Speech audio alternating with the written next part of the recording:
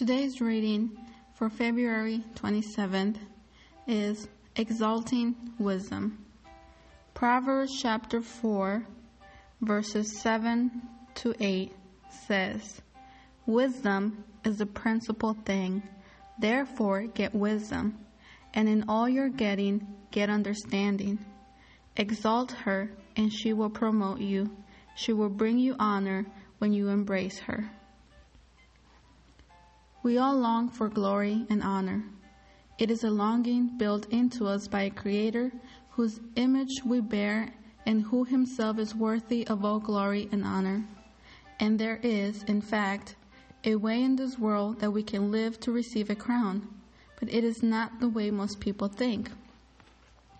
Human instinct tells us to seek a crown by exalting ourselves. It prompts us to climb to the top of the ladder, socially, professionally, emotionally, and even spiritually. It is all about attainment.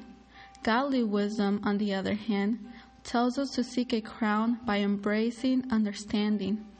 It prompts us to become humble and self-aware, submitting to a higher authority and becoming like Him. It has little to do with achieving. It is all about character. Human striving is an interesting dynamic. When we seek self, we lose self.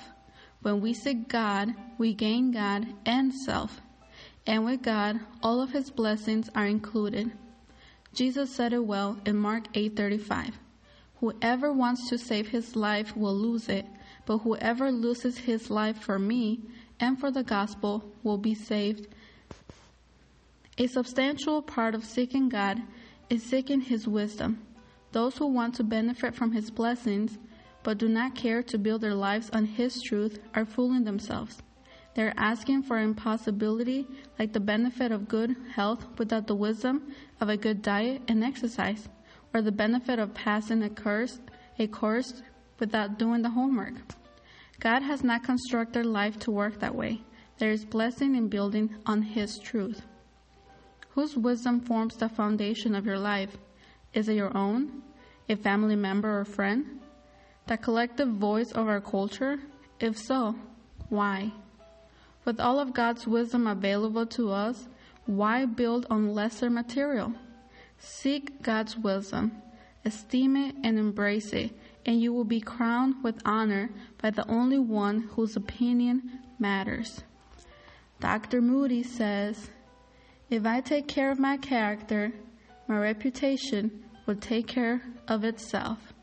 May God bless us all today.